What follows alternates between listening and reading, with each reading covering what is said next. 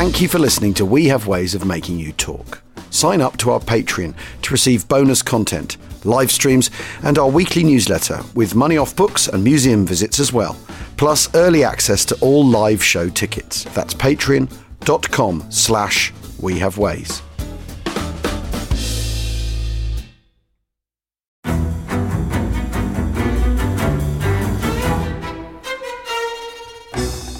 I'm Anthony Scaramucci, former White House Director of Communications and Wall Street financier. And I'm Katty Kay, US Special Correspondent for BBC Studios. I've been covering American politics for almost 3 decades. Welcome to The Rest is Politics US, brought to you by Goalhanger.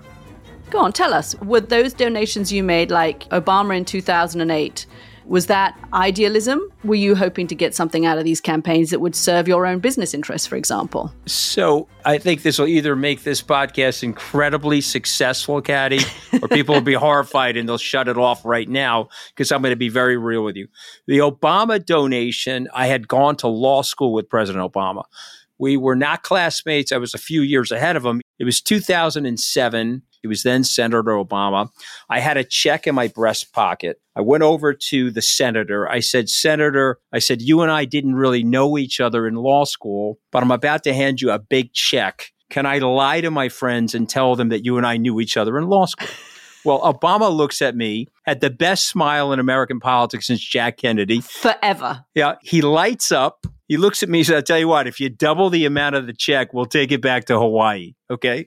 And I looked at him. I said, you're done. I had another check in my pocket. I ripped it up. I doubled the amount of the check. And I'm going to tell you right now, I've been to more White House Christmas parties during the Obama administration than the Trump administration. In this pivotal year for the United States, democracy, and world affairs, Britain's biggest podcast, The Rest is Politics, is launching stateside. Uncovering secrets from inside the Biden and Trump inner circles and how they shape the world's most important economy, but also the global economy too. New episodes are released every Friday morning. Just search The Rest is Politics US wherever you get your podcasts.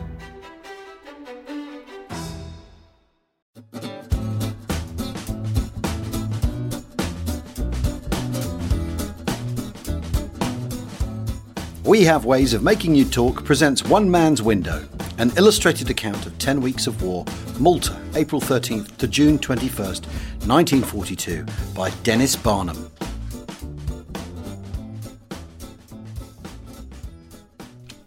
Chapter 13, Rescue Boat. Earlier today, anxious to put up a good performance after having a whole day off, I sat beside him on top of the sandbags as we waited for our turn to fly. At 22, I felt such an old man compared with him. He looked so very young. He confessed it with a shy smile. He too was married. He had been married a fortnight, just a few days before leaving England. Sitting in his cabin in the aircraft carrier, bringing our recent reinforcements to us, he must have looked at his wife's photograph and gazed back over the wake of the ship just as I did last April. 3 days ago, after delivering his Spitfire, this young pilot officer jumped down onto the Malta dust for the first time. I remember his happy face. There was real achievement in his eyes. The fact that his expression changed to utter bewilderment when he realised that a battle was taking place round the aerodrome circuit was only natural, for he had never seen enemy planes before. Nevertheless, I was impressed this morning as I gave him my distilled experience of the enemy here and explained the formation and tactics we use. He seemed to grasp the essentials at once. I do not know what he was thinking as we listened to the moan of planes battling high above us, for, staring at the burnt wreckage of last night's mail plane which had been pulled clear of the runway, I was obsessed with my own thoughts. Shrapnel had exploded a tyre as the mail plane was taking off, throwing it out of control. Although the 13 occupants had got out alive, the mail was destroyed. The parcel of Chinese silk, together with some landscape sketches and a long letter for Diana, were burnt. Perhaps the young officer was thinking about his wife. Perhaps he was grappling inwardly with his fear as we waited. If it was fear, he controlled himself very well. We watched a white spot high in the blue lengthen into a beautiful spiralling plume. Then the Spitfire, which had been hit in the glycol tank, attempted to land downwind and crashed through the stone walls onto the far side of the drome. Chiefy, riding by on his bicycle a few minutes later, called out to us, "The pilot's all right, but he was shot through both legs." The young officer accepted this state of affairs quite normally. I felt perfectly confident that, flying as my number 2 on his first operational trip, he would be safe. I did not, however, anticipate the fiasco of the takeoff. As we taxied out, I was amazed by the fantastic number of Spitfires converging onto the runway as well as mine. Nevertheless, we'd had our signal, so off we went. I was turning back over the aerodrome, waiting for the rest of the squadron to come up into formation and watching two Spitfires like toy models taking off on the runway below. When they hit each other, the tangle of wings and slithering metal bodies disappearing into a gigantic burst of dust behind me. Were those two mine? I had no time to worry. XR Leader airborne, I called into my microphone. What orders? XR Leader, you are to all land immediately and with extreme care. A strange order. I checked it before relaying it to the rest of my aircraft. Landing through the dust and over the wreckage was tricky, but turning off the runway and twisting in my seat to watch how the new boy and the others would manage it, I found to my consternation that my Spitfires were not landing at all. They had disappeared. Hello, XR Blue 1, I called to one of my section leaders. Where the devil are you? Angel 17, going up. I had no idea what was happening or who had blundered, but orders or no orders, I was not going to have my squadron, and particularly a new boy, wandering around the sky without me. I remember the astonishment on the airmen's faces as I swept past the empty dispersal pens. At full throttle, I lifted over the wreckage and pulled my Spitfire steeply upwards. With the yellow island shrinking below and a layer of clouds dropping down towards me, I called again. Hello, Blue 1. Where are you now? Angels 28, about to engage. With the squadron 20,000 feet above those clouds, I knew it was quite hopeless. I would never catch them. If I had known what was going to happen to the young officer, I would have made that long climb in lonely silhouette against the cloud layer. But, and I must face it, I would have been too late anyway. My own flight was not without interest. Scanning the sky with continuous apprehension, lest I was attacked by the hordes of 109s that were being reported, I determined to patrol just below cloud height to pounce upon any enemy aircraft that might come through from on top. Hunting alone in the Malta sky is a perilous game. I chased an Italian bomber well out to sea, a crazy thing to do. By flying out to sea, the CO and I had been shot down and Ken and many others killed. With a feeling of naked vulnerability, I headed back. Suddenly, as I was recrossing the coast at St. Paul's Bay, my mouth went dry. 3 dots were rushing head-on towards me. 3 dots, 109s, 3 dots with white smudges above them. Parachutes! I turned quickly to avoid those 3 white parachutes. 3 Italians swinging to and fro and drifting southwards with the earth far below us. Circling round and round them was rather fun, for the 3 ice cream men, one slightly higher than the other 2, appeared to go up and down like figures on a merry-go-round. As I watched them, I became aware that they were staring back at me in terror. Probably thought I was playing with them, that any second I would come in to attack them with blazing machine guns, or fly over the top of them to collapse their chutes as the Germans do to us. I gave them a wave. Immediate response? They all waved back, sinking towards the ground, yet jerking up and down as they waved. It was a glorious display of Italian friendliness. The lower we got, the more and more swiftly the ground came up to meet us. I edged away so that they could concentrate on their landings, for they were very nearly down on the cliff tops near Dingley. A gust of wind blew them over the edge and they fell another 300 feet into the sea. I was powerless to help them, but to make sure they were safe, I dropped down from the sky, and my view as I raced along the wave crests was limited to the blue-green water sliding under my wings and the tall cliff rushing past. There they were, 3 white silk stains drifting in the swirling water, a lot of splashing too. I pulled up in a steep climbing turn over the cliff brink and back across a deserted landscape to dive again for another run past. A quick glimpse revealed the 3 of them trying to climb up on a ledge. On the 3rd run, I saw them all standing safe and sound. They were waving happily. Once more, patrolling over the centre of the island, I heard a radio message from Woody. Anyone short of gravy is to land. As I came down on the runway, sweeping past the wreckage, I remembered the takeoff fiasco. I taxied to my pen and switched off the engine. Are those 2 broken Spitfires ours? No, sir, replied the airman. Someone said they were Halfar Spits. All right, I gestured towards the tank. Have her filled up as quick as you can. The others, including the new boy, had not yet returned, so I watched the sky. A Spitfire lowering its wheels raced into the circuit. Other Spitfires were coming back, but 109s were whirling amongst them. There were long, brutal, unhesitating bursts of cannon fire. I rounded on a soldier leaning aimlessly against his bicycle. Go to G-Shelter, ask the wing commander if I can be sent up on aerodrome cover. Pedal as fast as you can. As the first Spitfire landed, I waved it into the nearest pen. Sergeant Harris, leaning from the cockpit, called out to me, 3 Spits are down in the sea, perhaps more. Hurry up then, for God's sake, get your machine refueled. The soldier, returning slowly, was doing idle twists and turns round odd lumps of rock. I ran towards him. The wing commander isn't there, he said. What did the others say? I didn't ask them. I had a frenzied desire to knock the man flat, but instead, loosing a string of oaths, I grabbed the bicycle. Hunched over the handlebars, I felt stunned by what had happened to my men. Lifting the ops room phone, I asked urgently for Woody. Woody, can I do an aerodrome cover? Have you 2 aircraft refuelled and rearmed? Yes. Good work. Then go as cover to the rescue boat just leaving St. Paul's Bay. OK, we'll call ourselves Black Section. By the way, there are 3 eye ties on a ledge below the cliffs a mile northwest of Dingley. Righto, Dennis, we'll look after them. Quickly followed by Harris and oblivious of the aircraft coming into land, I controlled my racing fighter plane out along the runway, dragging it into the air. Turning viciously round the lookout tower, we swerved out over the valley. Black section airborne. Well done, Black Leader. Watch out for 109s. There are lots about. A long white trail across the blue waters of the bay ahead of us revealed the rescue boat bouncing out past St. Paul's Island towards the open sea. It was very conspicuous with its brown cabin, yellow rescue markings on its deck, and its brilliant white wake. I tried to work out the best way of defending it. The sun was dead astern of the boat, giving the enemy a tactical advantage. Hello, Black Leader. 4 109s up son of us now. They're coming in to attack. It is dark, and we've just arrived back at Naxar Place. Harris and I covered the rescue boat after a fashion. It was neither sunk nor damaged, but as bullets from the 109s came perilously close to it, I cannot help thinking we could have done our job better. Because we were outnumbered 2 to 1, it was a difficult situation. If we'd each gone chasing a 109, the other two could have attacked and sunk the boat while we weren't there. So we didn't chase them. We hung about behind the stern and harried them as they came in to attack. They did not succeed, but we had no spectacular success either. I don't yet know who blundered the takeoff. The aircraft that collided was certainly Halfar Spitz, their squadron having been moved over to Lucca for some reason or other. I have discovered that the Halfar squadron usually take off on 4 red lights on their own aerodrome, the same as us, so someone ought to have changed the respective signals. Of course they may have done, but I was not informed about it. I don't yet know why my boys did not respond to the order to land, nor do I know if I could have saved the young pilot officer if I had been with him at 20,000 feet. The young pilot officer was shot down. He made the error of lagging behind, of being inadequately covered by the others. Shot down because, like the rest of us, he had never flown the line abreast formation before and had had no opportunity ever to practice it. Although his plane was hit, he bailed out successfully by parachute.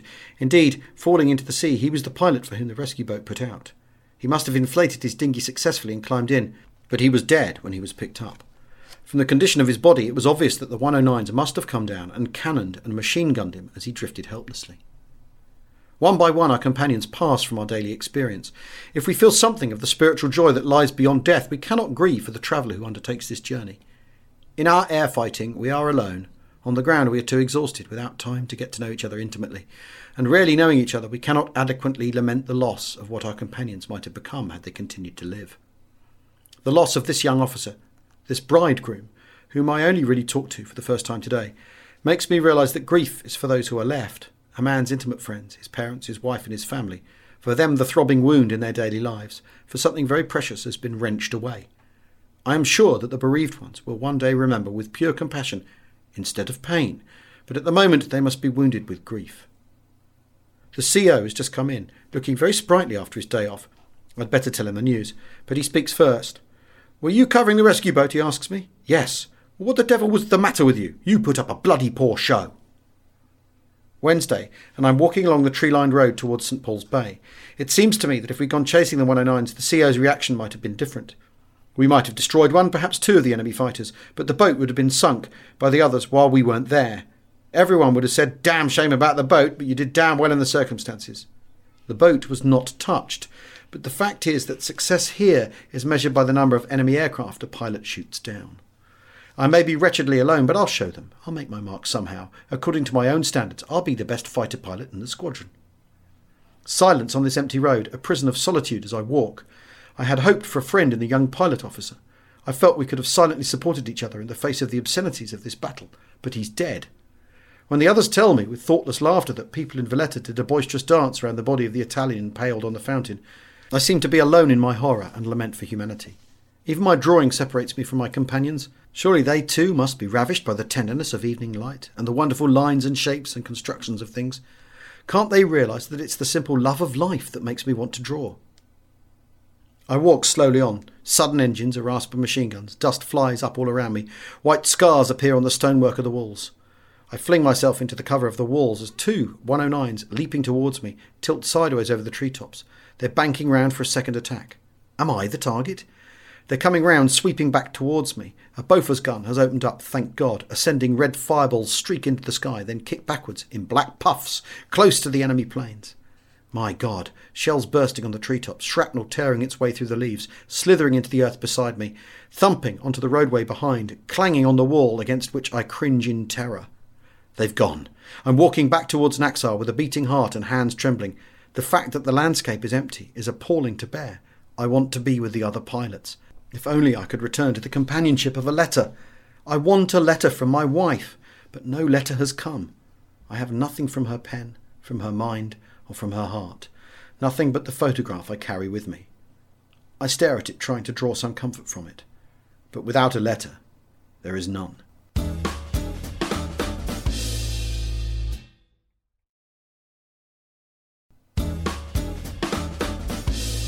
In this isolation, I am aware that strange things are happening to me. It's a peculiar sense that things have a pattern in them, a kind of parallel or repeat, that something that has happened happens again, the same but different. I'm sitting on top of the sandbag pen at the opening of our taxi track. I'm wearing my May West, for we are on readiness. Thursday, May the 14th, my day to lead the squadron. For whatever the CO may think of me, we still take it in turns to lead. When we are sent off, I take another new boy up for his first operational flight. He is sitting with me, just as the young pilot officer sat with me 2 years ago. I've been briefing him about combat here in much the same words. Both of us stare upwards, for another battle wages invisibly in the pools of blue. I dreamed last night, not the usual nightmare, but a good clear dream of aerial combat. I was completely confident. In my dream, the sky was partially covered by flat patches of white cirrus, very high up. As we climbed for height, in danger of being attacked from above, we stayed under the areas of cirrus so that the enemy were in sharp silhouette above us. On the other hand, when we had thus obtained our altitude, we moved out into the blue areas to be invisible. Cat and mouse tactics, and highly successful in all the subsequent details. It was a splendid dream, and the strange thing is that the sky over the aerodrome is just the same now. If we have to take off, I know just what I'm going to do. Indeed, I may have lived this whole action already. The new officer and I, each with our own thoughts, stare upwards. The blue areas seem to palpitate in their glaring intensity of colour. I can just make out 4 aircraft, golden against the blue and growing steadily larger. 4 Spitfires, looking as if they've had the worst of the battle, up top and beating a hasty retreat, are spiralling down towards us. They swoop down over the aerodrome, and now one of them, joining the circuit, is banking leisurely round the drome, descending slowly in a medium turn. How beautiful it looks, as graceful as a bird, yellow-brown on the top surface of its elliptical wings, now pale duck-egg blue on the underside as it passes us and murmurs away again. Round and round, steadily getting lower, lower and lower. It's getting very low, dangerously low. I jump to my feet as it disappears behind G-shelter. A roar of flame, a bubble of fire 50 feet high, searing its way over the grass in front of us. A monstrous trail of exploding petrol, with blackened fragments being spewed out of the bottom of it. It's plunged into the valley. It's gone. No trace of it, not even a wisp of smoke. Just the roar. Now silence. Red lights. Scramble. As I strap myself in, I think of the new boy. Ghastly for him to witness that before his first trip. Surging from the ground, passing over the blackened plumb line of debris, I find the horror of that pilot's fiery death obliterated by the sensation of pure, smooth flight. The earth slides away and my companions sweep into position each side of me.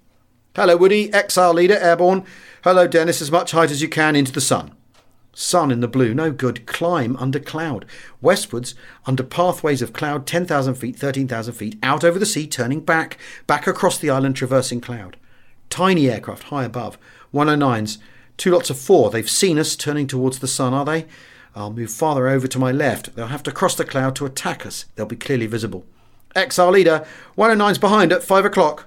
All right, I can see them. They're coming round, manoeuvring round behind us, going to attack while they still have height advantage. Would like to avoid combat, don't want to brawl, want to keep cohesion and gain height, want to catch bombers later. They are going to attack. Must keep cohesion. Must keep cohesion. How about defensive circle? Years out of date, but Huns may have forgotten counteraction. Aircraft line astern, XRs line astern, go. 109's bewildered, drawing off a bit. No, they're not. I throw the squadron onto the turn. They're coming down now, XRs. Just tighten up the turn and stay put. Hello, chaps. Woody here. There's a big party, 40 plus, 30 miles away, heading south towards Grand Harbour. 30 miles. Just time to cope with 109s first. Stupid Germans joining our circle. 2 just in front of me. Throttle wide, creeping into position behind them. Turn pressure pushes me hard into seat. 109 nearer, 300 yards. Gentle follow through. Deflection in front of him. No hurry. Quite easy. Gently does it. My aircraft shudders as machine gun bullets and cannon shells stream out towards him. Why doesn't he catch fire? Blow up, disintegrate. Another burst. Tilted enemy flies steadily on. Blast my bad shooting. Some error. Too much deflection? Not enough? Damned if I know. God, I'm hot.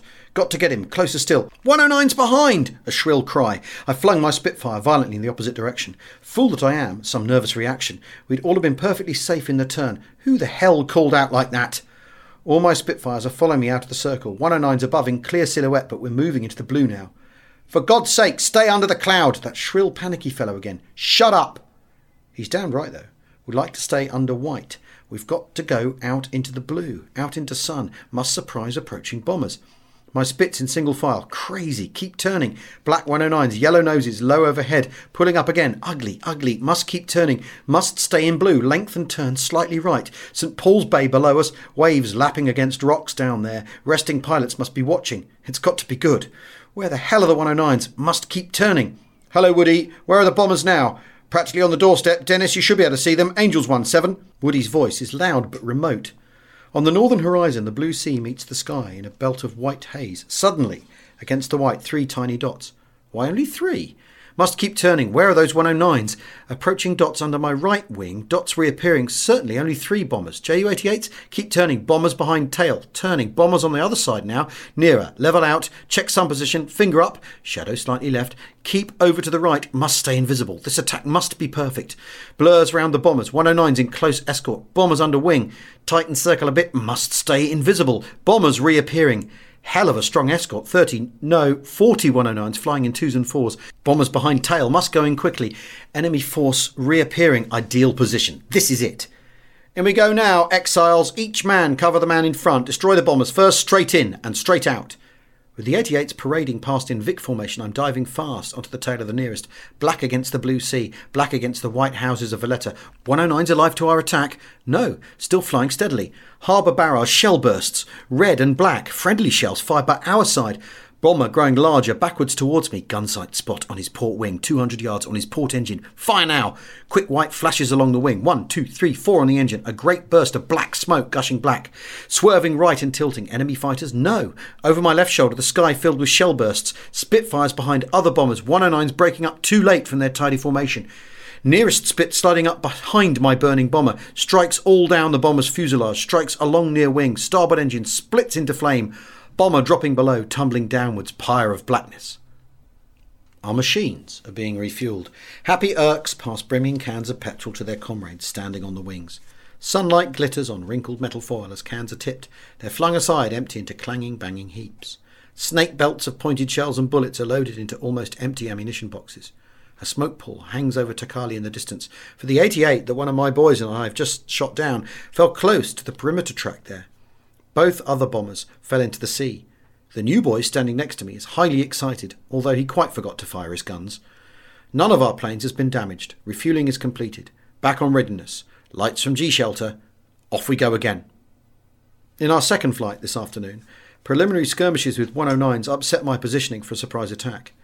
In order to get at the bombers, which were about to dive on our last repair shops at Calafrana, I had to lead my boys straight across in front of 30 or 40 109s in close escort on the bombers.